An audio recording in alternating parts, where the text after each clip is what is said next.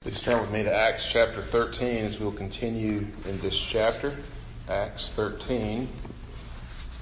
We'll begin at verse 13 this morning.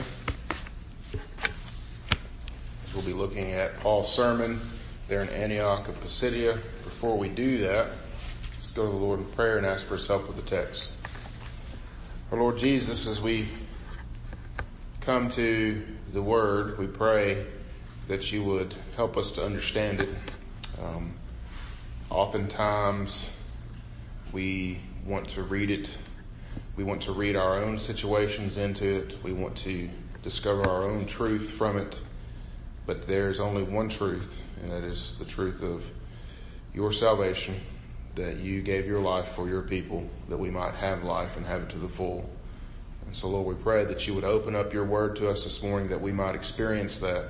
Open our hearts and our minds, convict us of our sin, that we might better serve you. It's in your name we pray. Amen. So one thing I thought about when I read through this passage this morning or this week and was studying this passage was when I was a kid, I used to, I'd eat cereal a lot, not just in the morning, but a lot of time. Would eat cereal. And the cereal eating process, the ritual was to put the box in front of me, right there in front of me, and stare at it. I don't think anybody does that anymore. Maybe they still do. I don't know. Okay, apparently people still do that. But I did that. And there was always interesting things in the box. There was on the back in particular, there was always some sort of fun thing to do. And a lot of times, it was one of these pictures that you saw, right? And it had a scene. But more importantly, there were little objects embedded in that scene. And it was like, go find this and that in the scene, right? And you were supposed to find all these little pictures. Tony the Tiger would be playing baseball with his friends. But in the picture, there were things that were seemingly unrelated, like maybe an umbrella or a wheelbarrow, or a hot dog, or a bird, or who knows what. It was just embedded in this picture, and you were supposed to go find them. You could appreciate the picture for what it was. It was a picture of this tiger playing baseball with his human friends. But once you saw the umbrella, you couldn't unsee it. It was always there, right there, embedded, and you could never unsee that. The Old Testament is a lot like that, in that we grow up with the stories of, say, Joseph and his coat of many colors, and with Moses crossing the Red Sea, and David and Goliath. All of these are great stories in their own right. When someone tells you that these stories point to the Savior, when someone says, no, these stories point to Jesus, all of a sudden, you begin to see the entire Old Testament differently. Yes, the stories are still there. They're real stories about real people. But those stories were all orchestrated by God so that he could paint a picture of his coming Redeemer, Jesus Christ. Israel knew this. They were waiting for the Redeemer to come. And he did. And they missed him. Those Israelites who believed in him are now, as we read the book of Acts, preaching to those who didn't. And not only that, they're going out to the whole world. This wasn't just a story for Israel. This is a story of redemption for the whole world. And so in our text today, we have the first recorded sermon of the Apostle Paul. He had preached before. We don't have those, and he definitely preached many, many after that. But this is our first recorded sermon. And it's a sermon that follows the pattern of those preached by Peter and Stephen already in the book that we've seen. This makes sense, right? Because up to this point, they had preached to primarily Jewish audiences. There are some nuanced differences between them, but for the most part, we're going to see a lot of similarities between the sermon that we read today and the one that Peter preached at Pentecost. This is a good thing. New teachings are usually bad teachings. One of the most striking things of the text today is the response that we're going to see from those who are in the synagogue. One that should cause us to take an inventory of our own interests, especially in the teachings of Scripture and God's redemptive plan. So with that, I'd like to consider three main sections of the text: the redemptive history of Israel, the kingdom of David's son, and the response of the people there. And so with that, let's look at the text, Acts chapter 13, starting at verse 13. Let's stand together as we read from God's holy word. Acts 13, starting at verse 13. Now Paul and his companions set sail from Paphos and came to Perga in Pamphylia. John left them and returned to Jerusalem, but they went on from Perga and came to Antioch in Pisidia. And on the Sabbath day they went to the synagogue and sat down. After the reading of the law and of the prophets, the rulers of the synagogue sent a message to them, saying, "Brothers, if you have any word of encouragement for the people, say it." So Paul stood up, and motioning with his hand, he said, "Men of Israel, and you who fear God, listen. The God of this people Israel chose our fathers and made the people great during their stay in the land of Egypt. And with an uplifted arm he led them out of it. And for about 40 years he put up with them in the wilderness. And after destroying 7 nations in the land of Canaan, he gave them their land as an inheritance. All this took about 450 years. And after that he gave them judges until Samuel the prophet. Then they asked for a king, and God gave them Saul, the son of Kish, a man of the tribe of Benjamin, for 40 years. And when he had removed him, he raised up David to be their king, of whom he testified and said, I have found in David, the son of Jesse, a man after my heart, who will do all my will. For this man's offering, God has brought to Israel a Savior, Jesus, as he promised. Before his coming, John had proclaimed a baptism of repentance to all the people of Israel. And as John was finishing his course, he said, What do you suppose that I am? I am not he, no, but behold, after me one is coming, the sandals of whose feet I am not worthy to untie. Brothers, sons of the family of Abraham, and those of you who fear God, to us has been sent the message of this salvation. For those who live in Jerusalem and their rulers, because they did not recognize him nor understand the utterances of the prophets, which are read every Sabbath, fulfilled them by condemning him. And though they found in him no guilt worthy of death, they asked Pilate to have him executed. And when they carried him out, all that was written of him, they took him down from the tree and laid him in the tomb. But God raised him from the dead. And for many days he appeared to those who had come up with him from Galilee to Jerusalem, who are now his witnesses to the people. And we bring you the good news that what God promised to his fathers, this he has fulfilled to us, their children, by raising Jesus, as also it is written in the second Psalm, You are my son, today I have begotten you. And as for the fact that he raised him from the dead, no more to return to corruption, he has spoken in this way, I will give you the holy sure blessings of David. Therefore he says in another psalm, You will not let your Holy One see corruption. For David, after he served the purpose of God in his own generation, fell asleep and was laid with his fathers and saw corruption. But he whom God raised up did not see corruption. Let it be known to you, therefore, brothers, that through this man forgiveness of sins is proclaimed to you, and by him everyone who believes is freed from everything from which you could not be freed by the law of Moses. Beware, therefore, lest what is said in the prophets should come about. Look, you scoffers, be astounded and perish, for I am doing a work in your days, a work that you would not believe, even if one tells it to you. As they went out, the people begged that these things might be told them the next Sabbath. And after the meeting of the synagogue broke up, many Jews and devout converts to Judaism followed Paul and Barnabas, who, as they spoke with them, urged them to continue in the grace of God. Amen. This is God's word. You may be seated.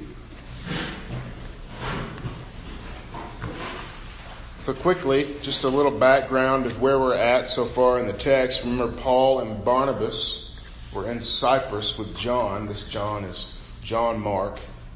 And there they encountered some resistance. They were able to preach the gospel and saw the conversion of this Roman governor and others. Their stay there probably wasn't long. We get the idea that it wasn't very long. They headed to Perga in Pamphylia, where you can visit the ruins there today. A lot of these cities that we hear about in this text are ruins today. In Perga, there's a giant stadium that probably seated over 10,000 people. Pretty incredible by those standards, not so much by today, but the fact that it's still around, pretty neat. For some reason at this point, John Mark leaves them. We don't know why, but it may come back later in the book. They continued on to Antioch, and this is a different Antioch than what we've seen so far. This one is in Pisidia, which is a region in western Turkey or Asia Minor. It would have been a major crossroads there for several of the Roman regions. It was a pretty major city. By a lot of historical accounts, probably over 100,000 people. So very big. As was their custom, they made their first contacts in the synagogue, which they continued to do throughout their ministry. In the synagogue, it was common, just like we read from this text today, for them to read from the law, first 5 books of the Bible, from the prophets. And then they would ask someone with understanding, someone who had education, to rise up and speak on the text. Paul was this man on this day. He was an educated man, and he spoke of the Old Testament and preached Jesus to them. And that brings us to the first point, the redemptive history of Israel. And so what Paul does at this point, as he stands up to preach, he basically goes through this simple history of Israel, kind of survey.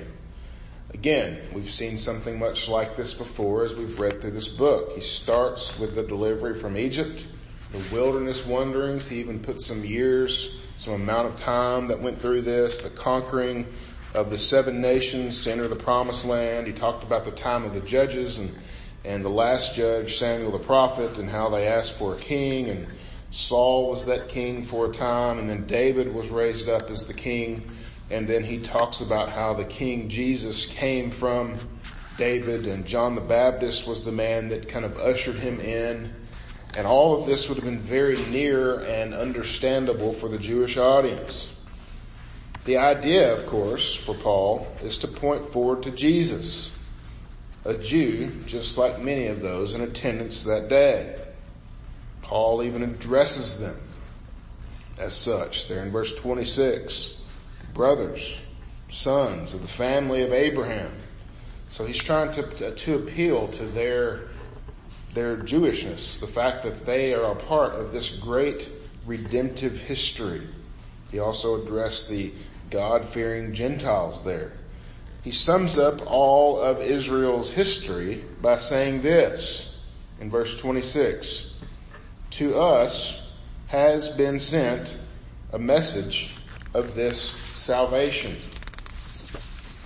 He even punctuates this by helping them to understand, saying, even your killing of Jesus was a part of God's plan to save his people, as he retells the story of how they had Jesus crucified and how he was raised from the dead.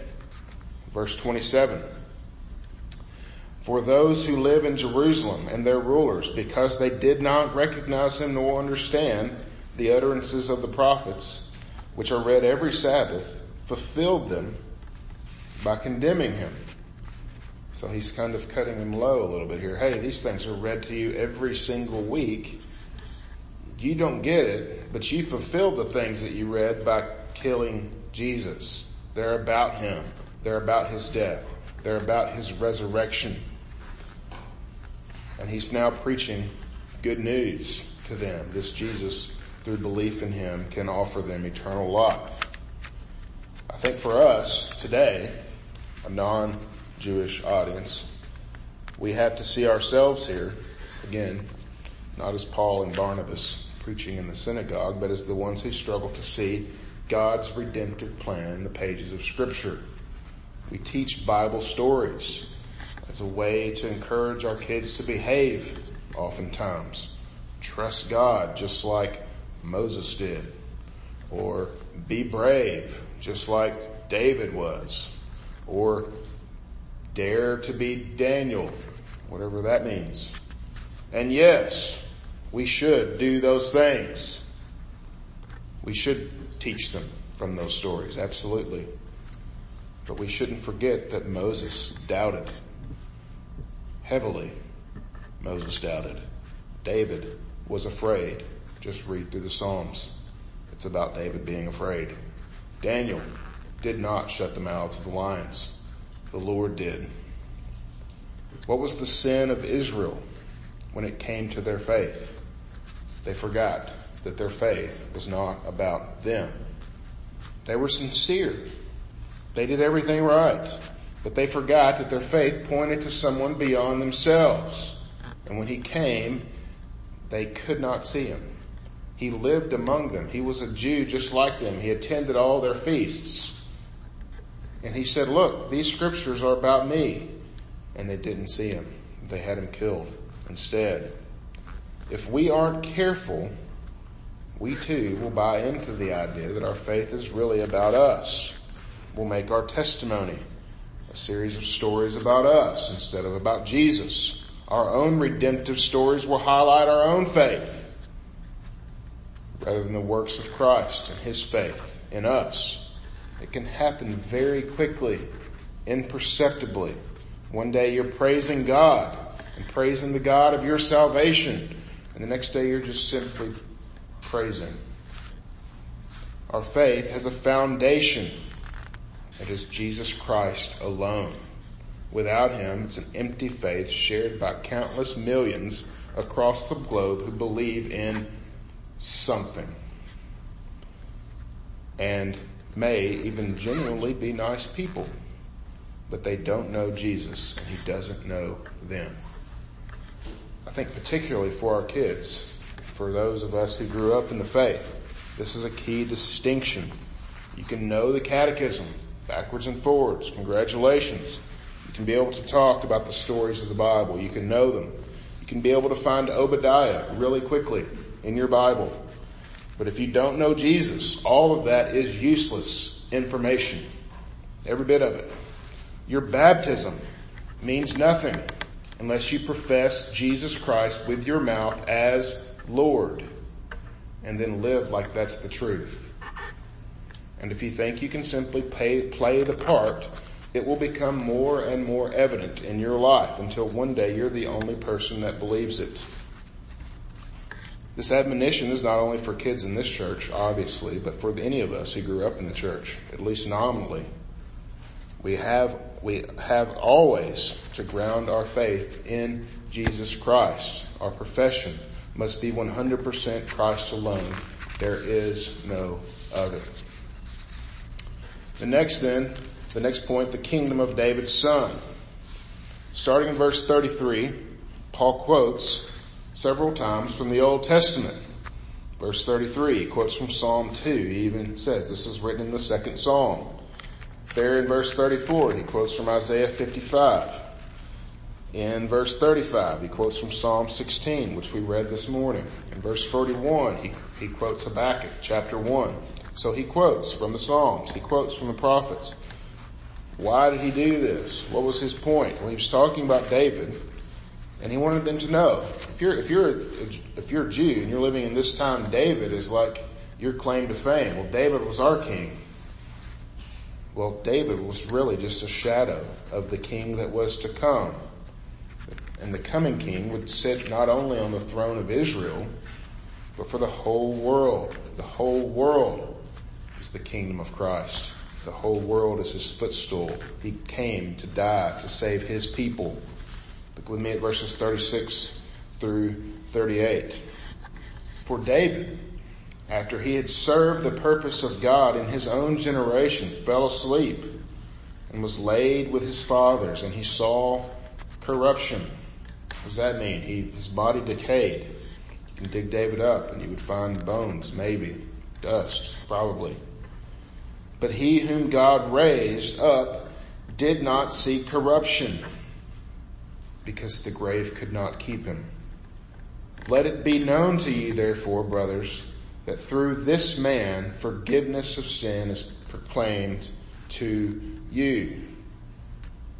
Not only would this coming king not be defeated by the corruption of death, but he would be able to forgive his people for their sins. The two great enemies of this life, sin and death. Every Jewish person there knew that. Would finally be defeated by the coming King, King Jesus. Forgiveness and salvation that he offers happens through belief in him alone. And then look at verse 39. Carefully. This is a loaded, very loaded verse. And by him, everyone who believes is freed from everything from which you could not be freed by the law of Moses. Everyone who believes in Jesus Christ is freed from those things that the law of Moses could not free you from. What are those things? Could it free you from sin? Could the law of Moses free you at all from sin? No. As we've been going through the catechism, the Heidelberg Catechism in worship, professing that, we have seen, I hope, that each one of those simple commandments are easily broken because our hearts easily go astray. It doesn't free us from sin. It shows us our sin more and more. Could the law free us from death? No. What did the law of Moses require? Over and over and over again for the people? Death. It required the killing of animals so that the people might have forgiveness. And even that was a shadow of the forgiveness that would come. Jesus' coming frees us from sin because he, being the God of the law, the giver of the law, came, fulfilled his law. He can forgive whom he chooses. It frees us from death because his death was a once for all sacrifice that not only satisfied the wrath of the Father due to us because of our sin, but also paved the way for the forgiveness of our sin. Not once, but for forever. That's important. Turn with me to Hebrews chapter 10.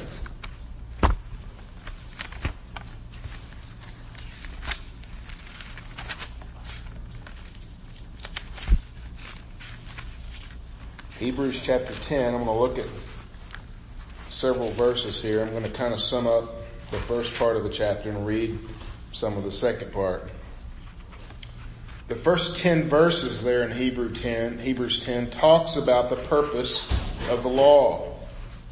The law being a shadow, which is why sacrifices had to continually be offered. Those sacrifices weren't really able to offer forgiveness. They had to continually be done.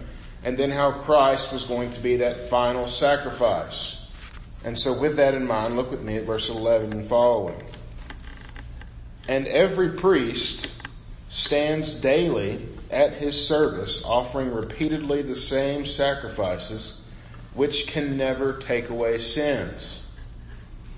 But when Christ had offered for all time a single sacrifice for sins, he sat down at the right hand of God, waiting from that time until his enemies should be made a footstool at his feet. For by a single offering he has perfected for all time those who are being sanctified. And so what did Christ do? His offering, when he came, once for all, the priest had to continually offer this offering for sins. Christ says no, once and for all, and it's over. Imagine being a Jewish person and hearing this. The priest no longer is necessary. Our high priest, Jesus Christ, was once and for all. And so now that they've heard this, Paul gives them a warning there in verse 41 from Habakkuk 1:5. Look, you scoffers, be astounded and perish, for I am doing a work in your days, a work that you will not believe, even if someone tells you. This warning was used in that book to tell the Israelites that the Babylonians were about to attack them, that the Lord was going to use the Babylonians as a way to judge his people. God was going to use a pagan people, a pagan government, to show his people their need for a Savior. Perhaps that sounds familiar. Being God's people wasn't enough to save them. They had to believe in the promises. That salvation wasn't about them, but about the promised one, Jesus Christ. Israel continually forgot this. Babylon had to come and remind them. And over again in Israel's history, it was necessary. Over and over again in our own history, our own lives, we need to be reminded. And so this warning is also for us. If we think that because we live in this country and have abundant material blessings that we're outside the reach of God's judgment, we're crazy. God will use whatever means necessary to turn his people to himself. This should cause us to live lives of repentance, to continually seek after his will in all that we do. This should also cause us to seek out his word, which more and more we should recognize as the only source of truth about his will. So again, imagine that you're an Israelite reading these words or hearing Paul preach these words. You've been a student of the Bible. You've heard the stories. You even know all the Sunday school answers. You know your catechism. You know the hymns. You might even take notes in church. But now, all of a sudden, everything that you knew comes to life because you've heard about Jesus. Those stories that used to be about acting right are now about him, the only one who could act right. What's your response going to be to that? It's a good question for us. Look with me then at the response of the people, verses 42 and 43. As they went out, the people begged that these things might be told them the next Sabbath. And after the meeting of the synagogue broke up, many Jews and devout converts to Judaism followed Paul and Barnabas, who, as they spoke with them, urged them to continue in the grace of God. Synagogue lets out. The people come up to Paul and Barnabas, and they're begging to be taught these things again next week in the same way. Please keep teaching us from the scriptures. Please keep telling us about this freedom that we can have in Christ. What is our response after reading God's word or after hearing God's word? You don't hear me saying that every time you hear the preacher you should beg for more preaching. We might be here a little while if that were the case. But does God's word leave you wanting more? Their response has actually caused me to think quite a bit about God's word, how I think about it leading up to Sundays, how I think about it after that. We come together every week and worship the Lord by singing his word, by reciting his word, preaching, hearing it preached, but are we begging for more after? Sometimes yes, sometimes no. If we're honest, I don't think that's the goal necessarily, to be ones that are just like these Jewish people who had never heard the gospel before preached. But I think one thing does come from this. The word of God is the grace of God put into words so that we can understand it. It is the stories of his manifest faithfulness and goodness to his covenant people. It is the balm for the weary soul that needs rest. It is an instruction for the believer, both young and old. We all need it, that we might know him more, that we might serve him more. It is the very words of life. It should cause us to question, what else are we begging for? So in conclusion, brothers and sisters, let me encourage you more and more.